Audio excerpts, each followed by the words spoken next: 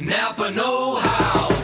At Napa Auto Parts, you can get $25 or more off brand new DeWalt power tools by trading in your old ones. You know, those worthless tools you never use anymore? Yeah, those dusty things can actually save you at least $25 on new DeWalt power tools. Not so worthless after all. Quality parts, helpful people. That's Napa know-how. Napa know-how. At participating Napa Auto Parts stores while supplies last. Offer ends 6/30/19.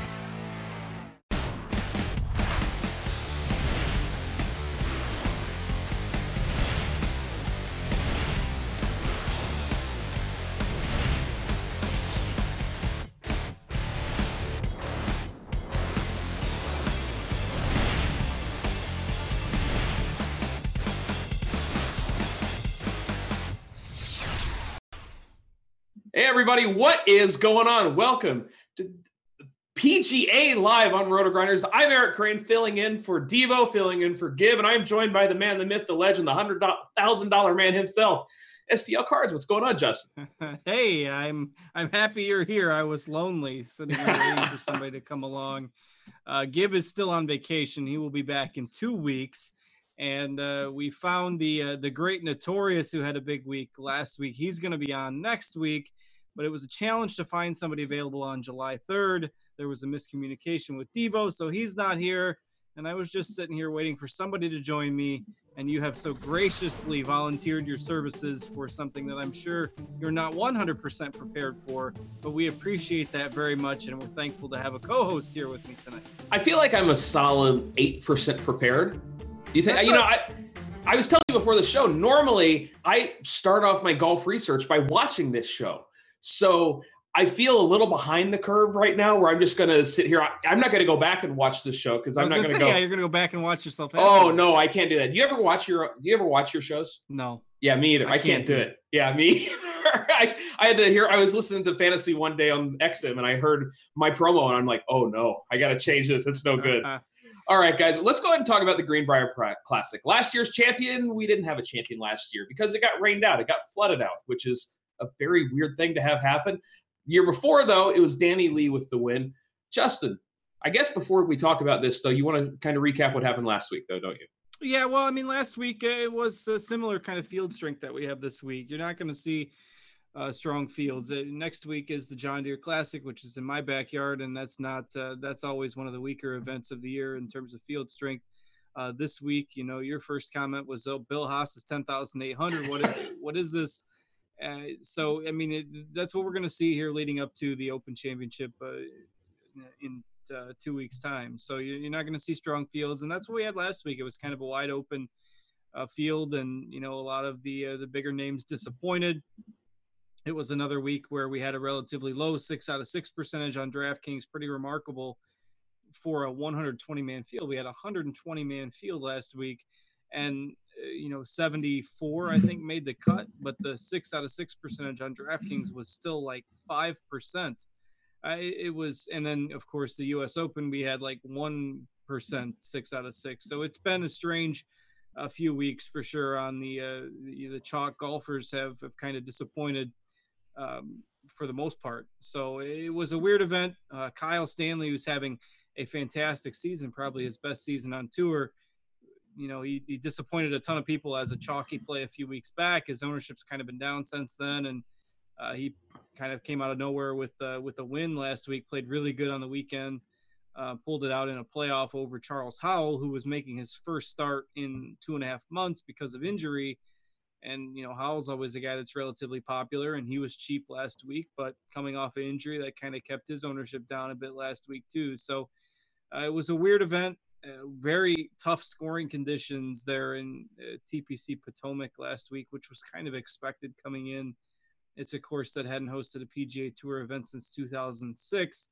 But, since its redesign, there was a couple of web.com events played there where scoring was very difficult. So it kind of played as expected. -7, I think, was the winning score there last week. So you see a little bit more this week in terms of birdies. This course tends to play around 12, 14, 16 under par for a winning score. But it's not, it kind of ranks in the middle of the pack as far as ease every year. So it's not a super difficult event. It's not a super easy event either.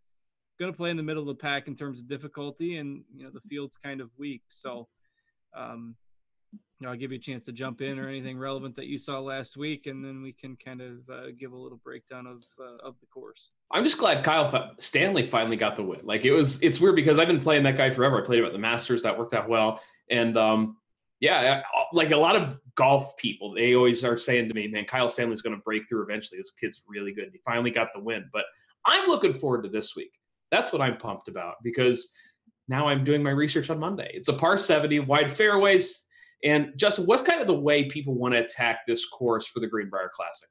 Yeah, I mean, it's a par 70, so distance is never a huge factor. It is on the longer side for a par 70 course, about 7,300 yards, which is part of what makes it play a little bit more difficult. But distance really isn't a huge advantage. It certainly helps.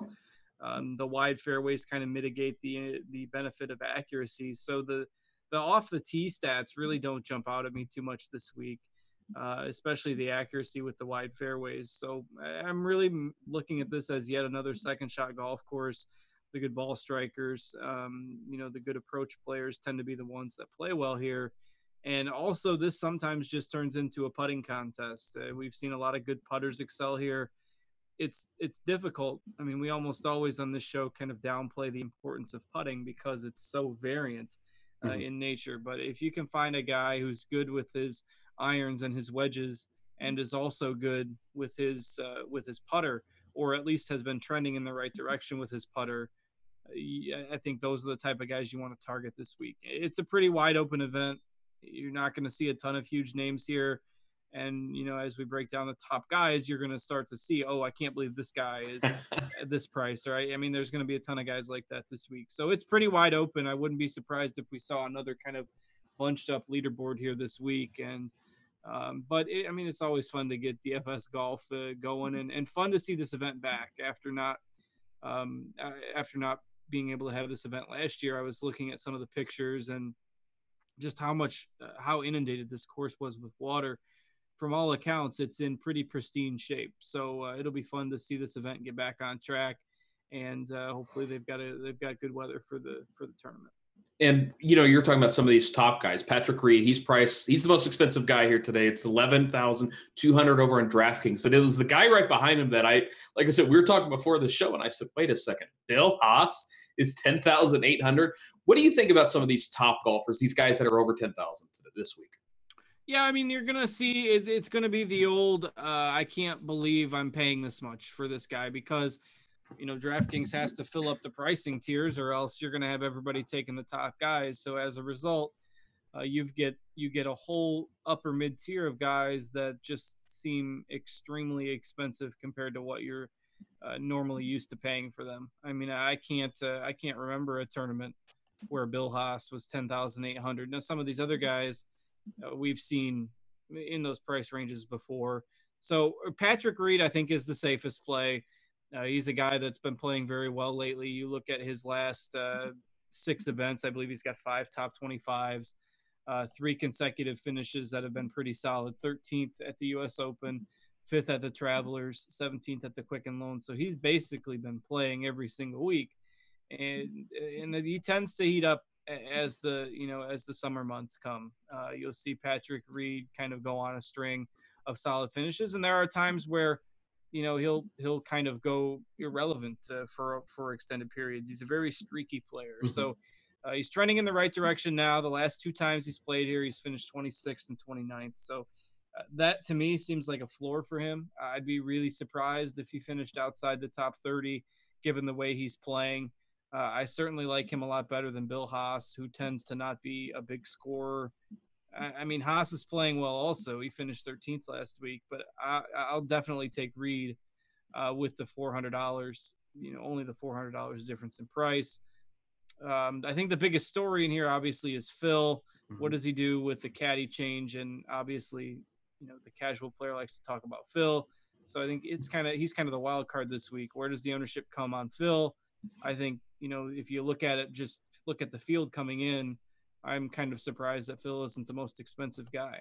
Yeah, that was one of the first things I sort of expected when I pulled up pricing. I said, okay, well, Phil, he's the biggest name. He's always going to have a lot of public support because, again, he's the biggest name in here. So I kind of expect him to be the most expensive. Seeing him as the fourth most expensive at $10,400, he's 300 less than Kevin Kisner. That really surprised me. And like we said, he's going to be the big story. It's his first tourney since missing the U.S. Open for his daughter's graduation. Plus, he fired the caddy. I don't know what to think about Phil this week. I'm kind of torn. What do you think about him? Yeah, I'm probably off. I think his ownership is going to be too high because the field is so weak. I mean, you're going to see still hasn't missed a cut all year. So I still think you're going to see people go there. I mean, obviously his brother's going to be caddying for him. So it should not be a familiarity issue. I'm trying to pull up odds. I'm not having much success because the site that I usually use does not have them. We normally tape this on Tuesday, and they don't have odds up yet. So I'm attempting to find them someplace else to kind of see what we've got for odds. I haven't had any luck just yet, but I would be surprised if Phil isn't up there in terms of the odds and the ownership just because of the name factor. There, I got odds for you if you want them. Yeah, if you on, all right. Yeah, go for it. Phil is 20-1. Phil's 20-1, and he's tied for the fourth highest odds. It's Patrick Reed. He's the favorite at 12-1. Bill Haas 14-1. Kevin Kisner 16-1. Then Danny Lee, David Lingmerth, Phil Mickelson, Webb Simpson, all 20-1. Yeah, so I guess it's not too far off as far as where his price is. Compared to his odds, but I don't know. I still think I'm off of Phil. Just a bad vibe. Obviously, there's going to be distractions when the media. There's going to be questions about it. I mean, all he did a couple weeks ago is release a statement. I don't know. I have my reservations about Phil, and if he's going to be chalky, which I'm sure he will be. Yep. I mean, Kisner's a guy that profiles well for this kind of golf course. I like him. Webb Simpson, it all comes down to the putter, and especially since this is a course where the hot putter tends to do well, it's really difficult. It's really difficult to pay that kind of price tag for Webb Simpson, but he's got 3 top 10s here in his career, so he's played well at this event in the past. The course history is there. He's also been playing fairly well lately. If you look at his results, he was 8th at the Travelers. He made the cut at the U.S. Open. He was 5th at the Dean and DeLuca. He was 16th at the Players, and there's some tough fields in there. So given this field strength, I mean, Webb Simpson is priced appropriately, and I'll probably have some of him, even though it's tough to pay that price for him. It's all going to come down to his putter. He'll be fine off the tee. He'll be fine on approach. It's all a matter of whether Webb Simpson can make enough putts, and that's always the big if with him. So I think he's a fine play. I'd probably rank my interest, given the pricing, Reed, Kisner, Simpson, as far as my favorites for the above 10K guys. David Lingmerth's been playing great golf, was in the mix last week, but I'm not going to pay 10K for him. I think that's a little too much. I feel like there are a number of people, though, that we're going to look at this week and say, that's very true. Yeah. I don't want to pay that for him, as Bill Haas is the second most expensive guy. I mean, even Keegan Bradley's up there at 9,400. I mean, yeesh. Yeah, this goes downhill in a hurry. Yeah. We kind of skipped over Danny Lee sitting there at 9,500. He's 20-1, I said. And this is a guy I expect to be popular since he's the last guy to win here. What do we think about Danny Lee? I like Danny Lee. In fact, it hasn't dropped yet because it's only Monday, but I did put him. I put him in my video for the homepage on RotoGrinders this week. The Fantasy Foursome video seems like a really safe play. I mean, you look at the price, 9,500. I think is reasonable for him. He's another guy that tends to play in streaks, and you look at his form since the beginning of May. He's played a lot of golf, and he hasn't missed a cut since the Players. He was 5th at the Byron Nelson, 6th at the Dean and DeLuca, made the cut at the Memorial, made the cut at the St. Jude, 3rd at the Travelers, and 22nd last week. So he's been playing really consistent golf. I think he'll be very popular at 9.5K this week. I don't know, Howell always tends to be somewhat popular and obviously flashed that form with a playoff loss last week. At 9,700, I don't know how popular he's going to be, but I think he's at least worth a mention. But if you're looking at all these players in the 9K range, at least the upper 9Ks. Bubba Watson has a property. I don't know if he lives here full time, but he has a property here. That's not enough to make me want to play Bubba Watson. The form is just awful. The Travelers Championship, he had the best course history in the field. I'm not paying $9,800 for Bubba Watson. No, thank you. I don't care what the ownership is. No to Bubba Watson. But Danny Lee is a fine play, and I think he'll be pretty popular this week. I think in a field like this, people might even talk themselves into Bubba. I did that 2 weeks ago. I'm not doing it again. No Bubba for me.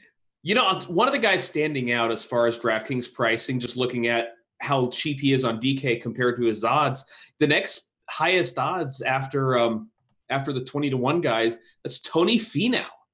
He's sitting there at 25-1. He's got better odds than Bubba, and he's sitting there at 9,100 on DK. So just using that logic, Finau should be a relatively decent play with a shot to win. Right? Yeah, absolutely. He's always a guy that in DFS people love to play him. He was extremely highly owned last week, and he always tends to be. And he didn't get a price change at all from last week. Now you look at some of these other guys. Howell is $2,700 more expensive than he was last week.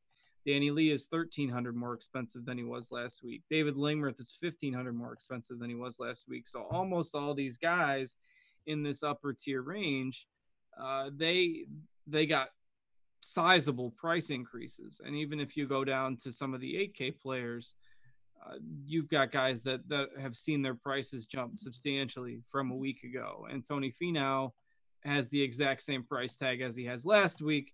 And last week he was one of the most popular golfers in the field. In fact, let me see if I can pull that up here real quick. So last week, we just got the weekend contest selected here. Let me go back. So let's pull up the $8 GPP last week. And Tony Finau was the 5th most popular golfer, and he was 22.6% owned. So, and that was with the price tag, that seemed reasonable compared to last week's odds. And now this week he seems underpriced compared to his odds, and he always is popular. So there's no doubt that you're probably looking at this being the most popular guy in the field this week. And I'm seeing a lot of guys in this 8K range whose prices just jumped, a couple $1,000. Streelman, he was under 7K about a month ago. Kokrak, he was under 7K a month ago. Kang, Holmes, Tillett, like a lot of these guys, again, you're really going to have to kind of swallow the medicine and go, well, I guess I have to pay, $8,700 for Jason Kokrak just because that's the kind of field strength we're looking at. So which of these 8K range guys, I don't know. They all make me feel uncomfortable looking at the prices, Justin. Yeah, I mean, let me do something first. So if you look at 2015, which was when Danny Lee won, there were 3 players tied for second: David Hearn, Kevin Kisner, and Robert Streb. Kisner's a big name, but the rest of them, pretty much nobody. In 2014, Angel Cabrera was your winner here, and George McNeil finished in second place. None of those guys has done anything on tour in the last couple of years. In 2013, Jonas Blixt won the tournament, and Stephen Bowditch, who's made 1 out of 17 cuts this year, came in second, as in 2013. 2012, Ted Potter won the tournament in a playoff over Troy Kelly.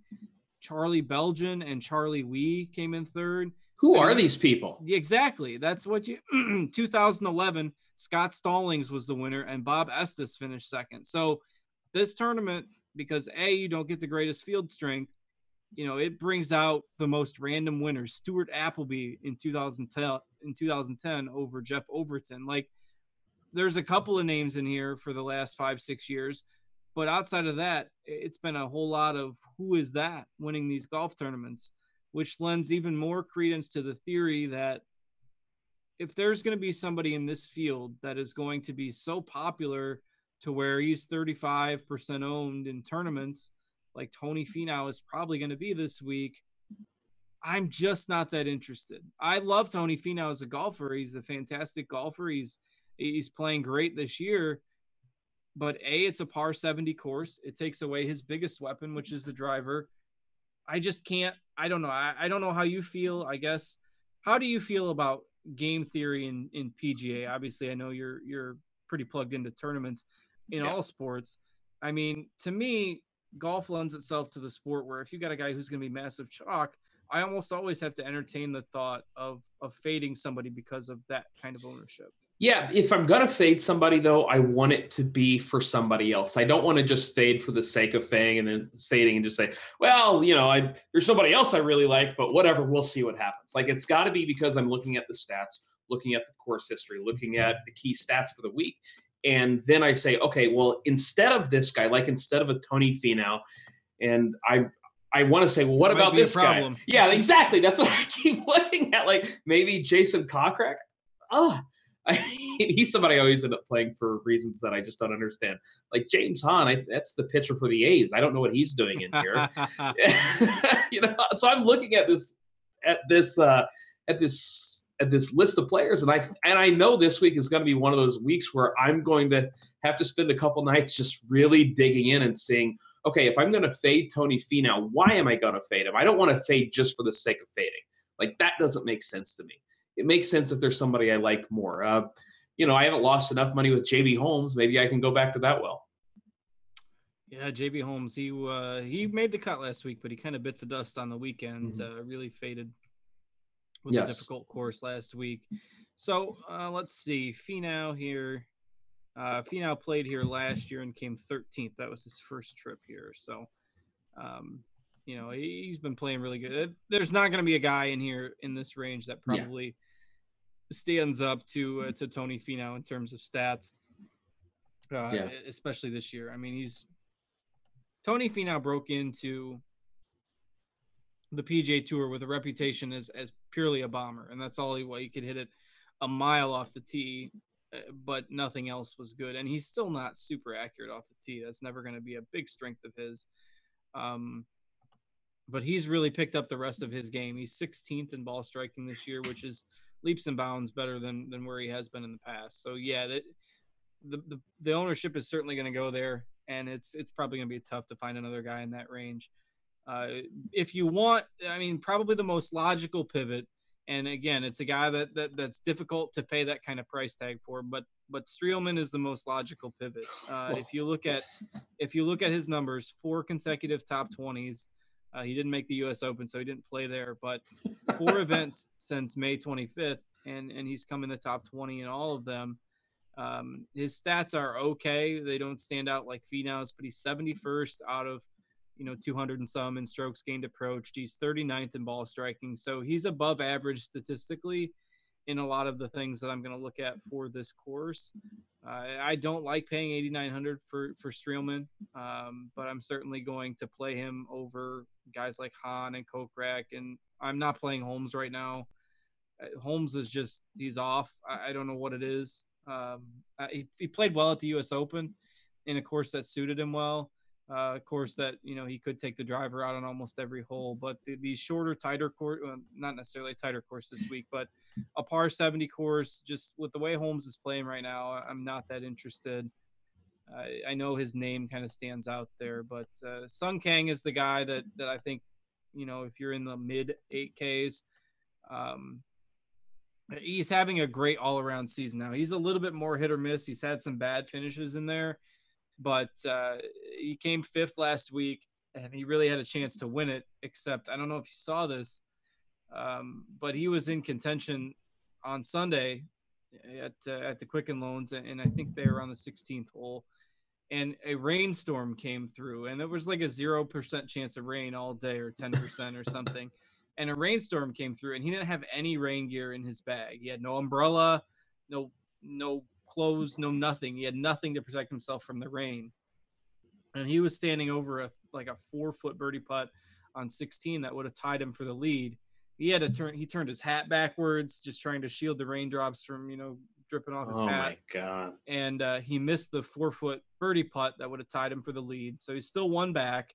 And then he went and put his tee shot on 17 into the water, which in effect, ended his chances. But 5th place finish, and that was enough to get him in the British Open. So he punched a ticket to the British Open. And he's outside. He's had a couple of starts where he missed the secondary cut. But other than that, he's been having a real consistent season. If you look back his last 10 starts on the DraftKings log, there's not a single missed cut on there where he's missed the primary cut. And, he should be playing with some confidence after that finish last week. So Kang and maybe Streelman are kind of my plays in the 8K range. I was really hoping you were going to say that, well, a storm came through and its name was Kyle Stanley. Like I really thought that could have been fun. One of the nice things about Kang, too, is that he doesn't have that name value. Like a lot of just normal guys, I'll play some DK fantasy golf for the week. A lot of those guys, they don't know who Sung Kang is. So that's going to lower his ownership. I kind of expect a lot of this range to be really, really low owned. Maybe that's one of the nice things we're missing about this tournament, is because if Finau is going to be so popular because he has the name value, because he seems too cheap, because people have won money with him before, I feel like this entire range with Streelman, Hahn, Kokrak, Kang, maybe not Holmes, but I feel like all those guys are going to go under owned. So we might be getting some extra added value if Finau, doesn't make the cut or doesn't perform well over the weekend. Now, of course, if he goes out and wins the tournament, it's probably not going to be a good week for the Tony Finau faders out there, since he's going to be so popular. Last week was I had a good week last week, so I can't complain, but it was really interesting for the Finau camp last week. So he ended up being like the highest owned guy that I completely faded last week. So I was kind of following the leaderboard and hoping in hopes that he would miss the cut. He was in the lead on Thursday through like 10 holes. He was 4 under or something. He was in the lead, and he finished Thursday inside the top 10. And then Finau started his second round last week with a 9. So all of a sudden he went from 9th or 10th place to like straddling the cut line. And he ended up making the cut last week on the number. One more bogey and he would have missed the cut. And he made like an 8-foot putt on his second to last hole to make the cut. So that was obviously with a highly owned guy that you have 0 of. You're kind of hoping that he falls below there. And then he did what he does, and he played extremely good golf on the weekend. He jumped back up from, almost missing the cut to finishing 29th. And I can't remember the last time that he has completely burned people when he was popular. His most recent miscut was at the Players Championship, which is a really strong field. He wasn't immensely popular that week. He's just consistently been putting up finishes that either reward people for taking him or don't kill them for not taking him. And then when you factor in the price, you're right. He's going to be so popular, and these other guys are all kind of going to go overlooked. We usually have the initial round of projected ownership by the time we do our show, which Traco puts in the premium content. It's really valuable stuff, and he's really got it narrowed down to a really good metrics that he uses for that. And we don't have it this week, unfortunately, since we're taping on Monday. But I'd be really surprised if he doesn't grade out as significantly higher than most of these other guys. If not, I think Streelman and Kang are kind of my pivots. If you want to go into the low 8K range, I don't think this is the best course fit for him, but Jamie Lovemark has been playing pretty well lately. He has been making a lot of cuts. Nick Watney came out of nowhere and had a really good Sunday. Had the best round on the course on Sunday last week with a 64. Yeah, that's on that course last week. That's a par 70 course, and he shot 6 under in a round where the winning score for the whole tournament was -7. So, it was just a course that was pretty hard to avoid the bogeys and the big numbers. So, those are other guys in the 8K range that'll go a little bit overlooked. I don't think they're the best plays for this venue. But if you're a current form guy over a, course history or course fit guy, if you just take the hot golfers, Lovemark and Watney could be guys that are on your radar there. If you're a current form guy, we did skip over one person who has 2 straight top 10s. Oh, that's interesting. Keegan Bradley.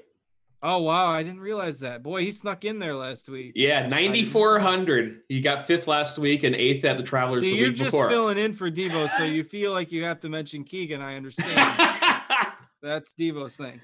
I get it. He's another guy with the putter, is you just never know what you're going to get. You could put him and Webb Simpson on the same team and just really hate your entire weekend. They're really good. Webb Simpson, if you're a shot tracker follower, Webb Simpson and Oh. Keegan Bradley are the guys that'll make you. Well, That's funny. His course history too, 29th, 4th, 46th, and 43rd. So 4 for 4 for Keegan. I was not intentional to overlook him, but you kind of wanted to though, right? I my bias probably will force me not to play him, but I feel the same way about Webb Simpson. I just remember I was sweating like the British Open qualifier. I have a lot of Webb Simpson, and he shoots just like the 10 and the crisscross pattern comes up on Shot Tracker, and you're just sitting here saying, "What is happening?" When was that? Last week he shot a 10? No, it was like a month and a half ago. Okay, but it was just awful, and he was the one guy who I loaded up on in all my tournaments, and just so I feel the same way about Weber as you do about Keegan Bradley. So I feel like I'm not going to play him, and anytime I don't play him, well, we know what happens. He's going to break my heart one way or the other. That's for sure. But that used to be Adam Hadwin for me. So everyone's got their vices. Everyone's got their guy, right, that they never get right. Yes. So yep. Mine is both Webb Simpson and every baseball player. So yeah, that's about right. I have no problem playing Keegan this week. I actually like him. I mean, the stats match up. He's played well before, top 10 in each of his last 2 tournaments. Why not Keegan? Besides, right? Yeah. But besides not wanting to go down that road, and I understand if you don't. All right. So we talked about this 8K range and how it's kind of a lot of guys who you don't know and a lot of guys who aren't going to be popular. Now, scrolling down to this, upper 7K tier range, we got Xander. Pronounce this last name for me. Schauffele. Yes. It's a great name. It is a great name. Plus, I mean, my problem is I always use the lineup builder, so it just says X Schauffele, and I'm like, okay. Yeah, it's too long. Got to condense it down in there, yeah. Well, and tells me to X the guy, so I always click the X button, which has not been working out lately because he's actually been playing pretty well. What do we think of Sir Schauffele this week? Yeah, he's been taking home some nice sized paychecks. He's a full-time rookie on the PGA Tour. He just got his card this year. And I mean, the struggles were very real. I think he missed 5 consecutive cuts if you go back towards the first part of the year. And I mean, it's young golfers, that's going to happen. They either learn and take their lumps on the PGA Tour. And I mean, something finally clicked for him.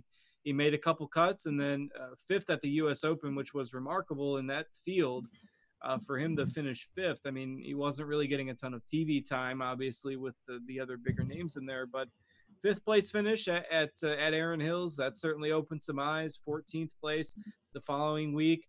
Struggled a little bit last week in the first few rounds, but I mean, he got progressively better on the weekend. He shot a 70 on Saturday, shot a 68 on Sunday, and, a respectable 35th place finish. So he's made 5 cuts in a row. He's not super long off the tee, but he'll keep it in play. He's 13th in ball striking on tour this year. I mean, you look at some of the names that are above him, it's the likes of Russell Henley and Billy Horschel and Ricky Fowler and Keegan and Matsuyama, Casey, Garcia, and Kyle Stanley actually leads the tour in ball striking this year. So, I mean, he's in elite company there with his ball striking ability. And 7,900, I mean, this is a guy that he was in my video last week. I really like playing him when he's playing well. So I think this is a spot where you can take him. I don't think 7,900 is outrageous for him. His price actually went down from last week. So again, when we see guys in this field whose prices went down that also played last week, I mean, I think it's a really big indicator that they could be worth a look. Jimmy Walker is kind of a name in this range, but he's dealing with the Lyme disease and just hasn't been playing very well. He's missed his last couple cuts. So even though the price tag might look intriguing on him, I'm not going to play him. Not going to play Siwoo Kim either with the perpetual withdrawal risk. I'm surprised he didn't withdraw last week. I saw that. I think you said that on Twitter, didn't you? The live odds had to be like minus 300 that he was going to withdraw. I don't know what the exact number is, but something like 5 mid-tournament withdrawals in the last year. What's the reasoning for that?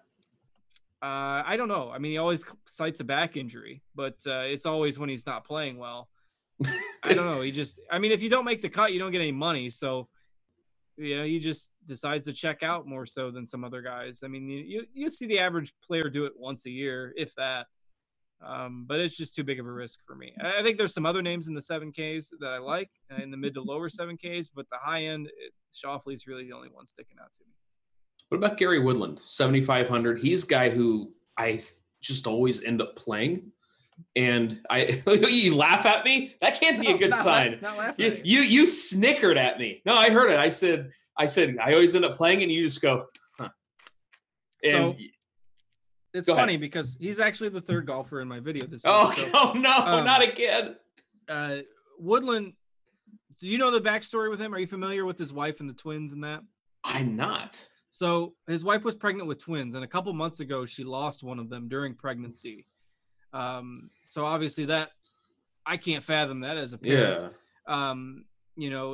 To lose one of your babies before they're born, but the other one was still okay. That was probably back in May, maybe that happened. And so he still tried to play for like 2 or 3 months with that, family issue surrounding him. And obviously the form has dropped off over the last couple months, but I'm willing to obviously write that off because golf is a very mental game. Anytime something like that happens, you can forgive a guy for some bad runs. Mm-hmm. I'm surprised that he played as much as he did. But the good news is she successfully gave birth last week to the other one of the babies.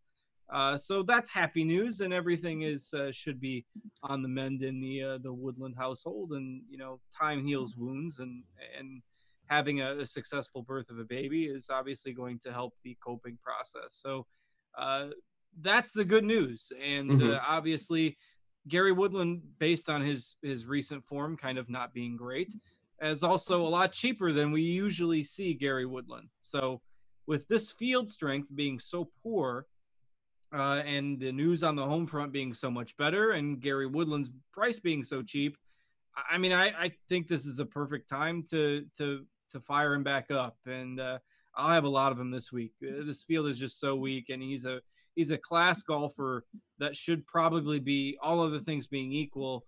I mean, if he hadn't played that much over the last couple months and the form wasn't such a factor, I think you'd see him at 9,000, maybe even higher this week. Do you still have the odds that you found up? I'm curious kind of where he's at. I can find him really quick. He's 55 to 1. So he's got the 1, 2, 3, 4, 5, 6, 7, 8. He's about 22nd, 23rd longest odds in the tournament. And he's priced, cheaper than your average price per golfer. So, I mean, I like him quite a bit here. It's just a perfect recipe for him to get back on track. And I'm happy to hear that story. I mean, it was obviously heartbreaking. Oh, I can't even imagine. When did his wife have the kids?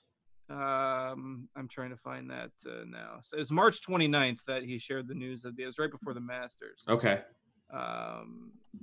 And that's unfortunately the only headline, of course, that I can find now. I'll circle back on it if I find it. Yeah. So it's one of those things where, everybody's at home doing well. He gets out back on the road. And I'm a big fan of narratives in golf, like more than baseball, more than hockey, more than football, maybe not more than basketball.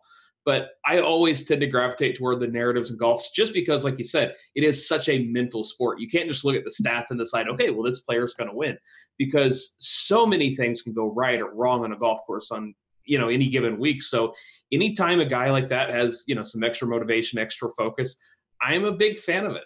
Do you typically play the narratives? Oh, yeah, I like the narratives in golf. I mean, it is a mental game, and, obviously they work and they don't work sometimes, but it was 10 days ago. Jackson is the name. Jackson Woodland. I like that name. I'm a fan of the name Jackson. All right. I'm definitely playing some Gary Woodland. The Gary Woodland narrative is in full force. If you lose money this week, it's not my fault. It is Justin's fault. If you make sure, in fact, if you lose, make sure you tweet at him. Look, if Gary Woodland stinks this week, there's nobody that's going to be more disappointed than me. So might as well pile on. Yeah, but people aren't interested in that. People just want to tell you about it. That's all right. Sometimes you need a shoulder to cry on. I'm here to ignore your mean tweets. And they come in droves, don't they? What about the rest of this 7K range? Because there are some names. There's Grayson Murray, who has not made any friends over the last month. Has Grayson Murray blocked you on Twitter? No, I only said one mean thing to him, but I haven't heard anything yet. That was enough for me. Have you had like seen somebody say, let's really go out and embrace social media? If there was a poster child for who shouldn't be the guy doing that, I feel like Grayson Murray is it. Yeah, it's a very strong candidate. Somebody tweeted me last week on Wednesday and said, is Grayson Murray a good play this week? And by the numbers last week, he was a strong play. He was too cheap. He'd been playing really well lately, but literally I can't play him. It's going to be a bias of mine, and I will just hope that he stinks. I mean, I can't. He's just, and of course, I can't see his tweets now, and his account's protected. I am not blocked by Grayson Murray. I just checked. I am, and I've never tweeted at him. I only tweeted indirectly at him to somebody else without even tagging him in the tweet. But he still managed to find the string and block me. But so last week, somebody said, is he a good play? And by the numbers, he was. And I honestly said, I'm not the person to ask. I'm not the person to ask about Grayson Murray. I'm going to tell you not to play him. But I mean, he has made a lot of cuts in a row. The good news is he had like one of the worst rounds on the course on Friday last week. He barely How enjoyable is that for you to watch? Yeah, the Sunday 81 was very was okay. That's like when I shoot. Because I mean, he was like 16% owned last week, and I was kind of wondering where he would fall, and he was popular. And I mean, I understand the logic behind it. So really faded on Sunday. Obviously, that helped me. I'm not playing him this week. You can just put that on repeat for a while. The couple of names I think that are interesting in this range. And before I give you the name, I got to find this is going to be ugly, isn't it? So we've got a guy who last week was third in strokes gained tee to green.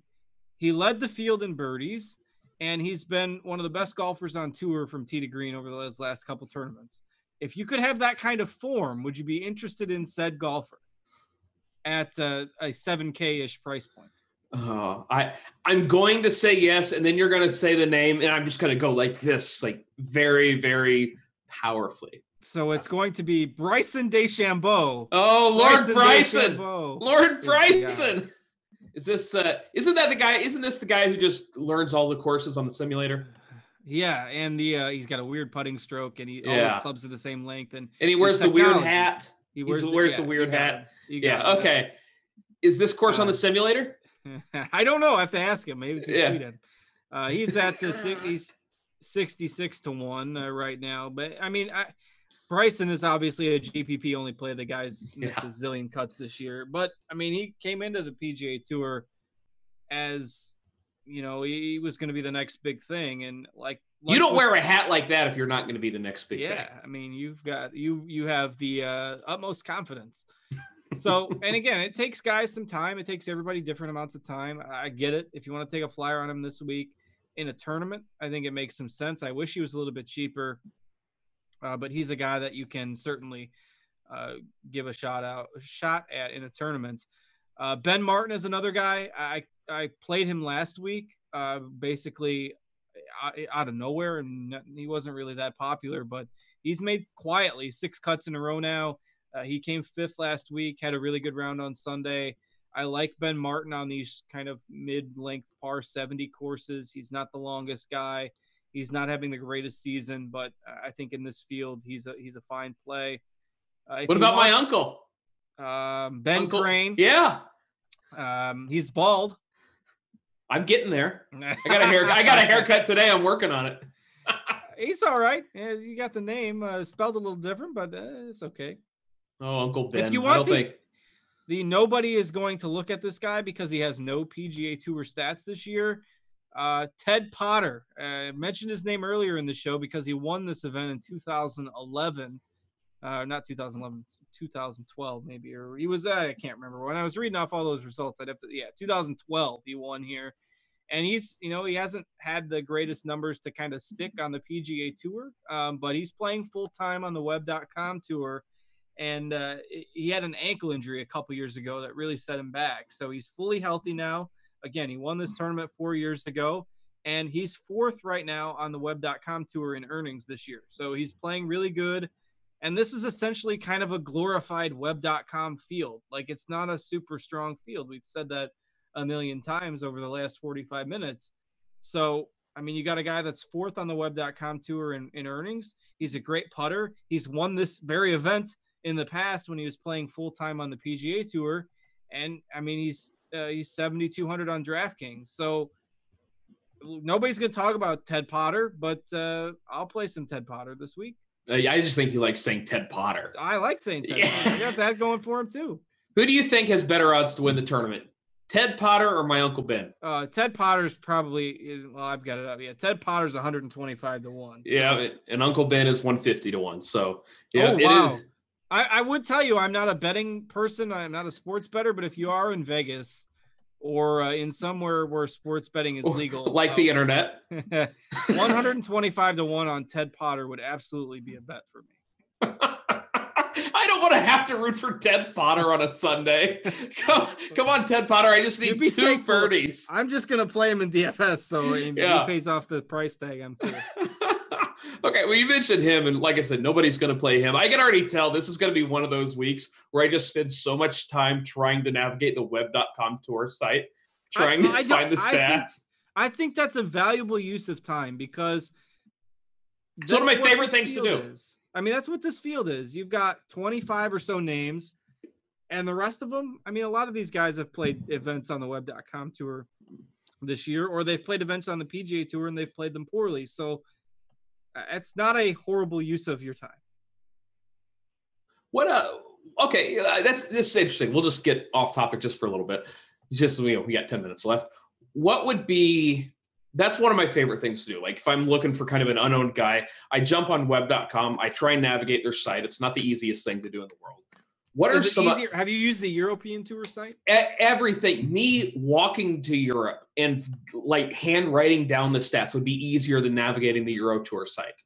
That thing is just unbelievable. Come on, Europe, get it together. What are some other kind of under the radar stats that you like to look at throughout the week? Yeah, I mean, I will really start before so what I do is like on today, it's usually Tuesday, but I will kind of narrow it down to just based on my initial research, maybe 35 guys that I think are worth a look. Sometimes a little more, sometimes a little bit less. And then when the ownership projections start to come out, and I can identify maybe 1 or 2 guys there where there's, similarities in price and I like them about the same, I can kind of start to knock off the guys that are going to be a little bit higher owned. Maybe knock off some guys that don't cut the mustard statistically on a deeper look or something like that. And then I'll kind of just gradually narrow that down. And I always try to get it down to about 20. Mm-hmm. And if I'm, even if I'm max entering a GPP, I usually never try to use more than 20 guys. That seems to be the sweet spot for me. You kind of get an average ownership of around 30% on those guys. Obviously, you go a little bit more on some, a little bit less on some, but you're not diluting your player pool too much by doing that. But yeah, I really like to plug into the projected ownership. Obviously, tee times come out on Tuesday afternoons. If there appears to be a weather advantage, you can, make your tie-breaking decisions that way. So that's kind of how I'll narrow down. I'll find my 30 or 35 guys that I like on my own. And then throughout the week with stats and projected ownership and weather, I'll kind of, take about 10 guys out of there. And then I'll end up having the pool of golfers that I end up using for my lineups that I'll build, on Wednesday. Yeah, and I think it's really important what you just said about narrowing that player pool. People always say, he plays 150 lineups, well, he gets to play everybody. You're not going to win doing that. Get that player pool as narrow as possible. I'm a big fan of that. That's how you get those big wins because, I mean, if your core goes off, you're going to have a really, really good week, whether it's golf, football, whatever. I'm sitting here looking at a guy who I have played over the last 2 months, not successfully, but he was over 8K 3 weeks ago, and he has a fun haircut. Brian Gay, any interest there? Oh, wow. He was playing well a few weeks ago. He does have an interesting haircut. Yep. He's all right. I mean, this is the type of course that would suit him. He's not a bomber. No surprise that he's struggled on some of the courses recently. I don't hate it. I really don't. He's a better play than, a lot of the other guys in here. Luke Donald, who hasn't flashed much for him. I know Blixt has had success here in the past. I think he's worth a look. I mean, I'd play him over kind of the next 4 guys down from him before you get guys that I'm interested in. Stuart Sink is probably going to be one of the most popular value plays this week. He's a guy that, outside of the 1 week where I played him and he missed the cut, he's made like 8 out of 9 or something like that. He was really popular at the RBC, wasn't he, too? Yeah. Oh, he was really popular. Yeah. Yeah. There's 2 weeks that he missed the cut that he tended to be relatively popular, and then his ownership went back down. He has failed when he has been chalky, which he will be this week, so that's a little bit of a concern. But I think Stuart Sink at 6,900 is certainly worth a look. My GPP play in that range, and Dan Bach did not pay me to mention him, but Curtis Luck at 7K. He's kind of Dan's guy. We joke about that occasionally. But Curtis Luck was one of the top amateurs, and he's been one of the top players on the web.com tour for a little while as well. He's earned more and more starts on the PGA tour where he was kind of taking his lumps. But 5th last week, a really solid 4 days. He didn't blow up. He didn't ever really fall down the leaderboard. He didn't get the big numbers. He made 18 birdies. I mean, this could be a guy that's finally ready to capitalize on all that talent that he has. He's 7K. And he was in the top 10 last week in putting. And that's been his big issue. If he can putt, kind of like Webb Simpson, if he can putt, I think Curtis Luck is worth a look as a GPP play this week. He's not safe. He is not safe by any stretch. If you want a safer play, go with Sink. But Curtis Luck, I think he's worth a peek in some tournament lineups. We don't need no safe options here. Where's the fun in that? So the all heart attack team, we got Curtis Luck, we've got Webb Simpson, and we've got Keegan Bradley. That's what we're looking at, right? Solid 3 right there. So that's who you're saying I should be playing in cash games. No. Don't do that. Don't do it. Whatever you do, don't play any of those 3 in cash games. All right. Who are some of the other value options? You mentioned Sink. We like Luck for tournaments. I'm probably fading Luke Donald. Any interest in Harris English at 7,000? Yeah, Harris English he's a more talented golfer than that price tag would indicate. His results have been all over the place. He's had some good finishes. The problem that Harris English has is avoiding the big round, avoiding the triple bogey. A couple weeks ago, Harris English went from 9th to 100th in one hole. I tweeted this when it happened. Harris English put up an 11 a couple weeks ago scores I make on one hole. He put 3 consecutive tee balls into the water and had to re-tee every time. So he's hitting his 7th shot off the tee box. I would not be doing that. My, drop would be significantly down the fairway somewhere, give it the old 2 club links and a kick or something like that. Come on. If you hit one in the drink, you got to go for the re-tee. Come on. You got to. Yes, but only once. No, you keep going. Like you have but you don't use the real golf balls. You kind of pull out the crappy golf balls from your bag.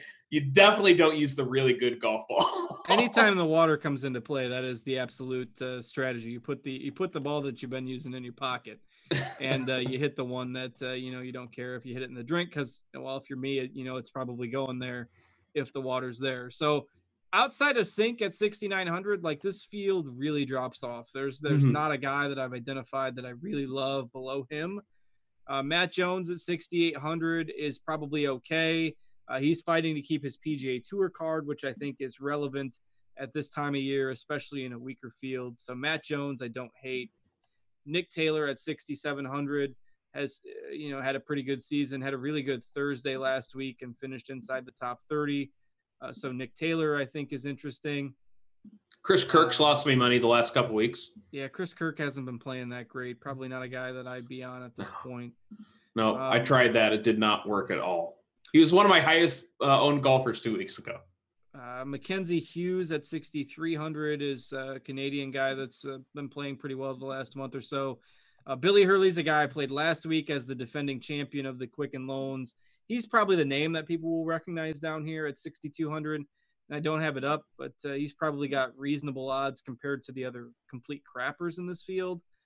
I'm not interested. He just didn't play. He didn't play well last week and hasn't been playing great golf this year. So it's really, really, really ugly in the 6Ks this week. And that's part of what's going to make Stuart Sink so popular. And I'm sitting here looking at 6,600. I do not want to see anything on Twitter in 4 days about Boo Weekly. Oh, that's just the worst. Whenever because I'm never going to play Boo Weekly. And what was it? 2 weeks ago at the Travelers, he was 5th. And just a few random people on Twitter are just like, boo. And I'm like, boo. Was not fun for me. He withdrew last week after 6 holes with tendonitis. So, he's hopefully don't roster him this week. I got nothing against Boo Weekly. He's fun to follow, but I'm not playing him this week. And then there's guys down here. You wouldn't be surprised if somebody popped like a Vaughn Taylor or Cameron Tringali, but the current form just isn't there with those guys. It is a cool story that Davis Love III and his son are playing in the same tournament, but I mean, I can't really get excited about a whole lot of guys down here. Well, wait, who's going to caddy for Drew Love if Davis Love is playing? Good question. I do not know that.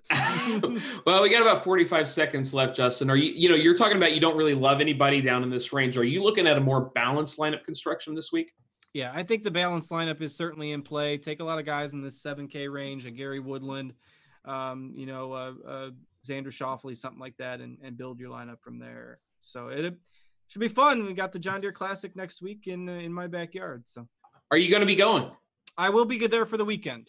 All right. Is this one of the things where I ask if I can come up and then don't show again? Sure, absolutely. Okay, because that's what I did a couple years ago, and I said, "Hey, I'll come up." You go, "Come on up," and I'm like, "Oh wait, I can't make it." That's okay.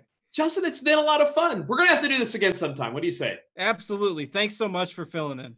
I got you, buddy. Well, for Justin, I'm Eric. We'll see you guys later. Peace.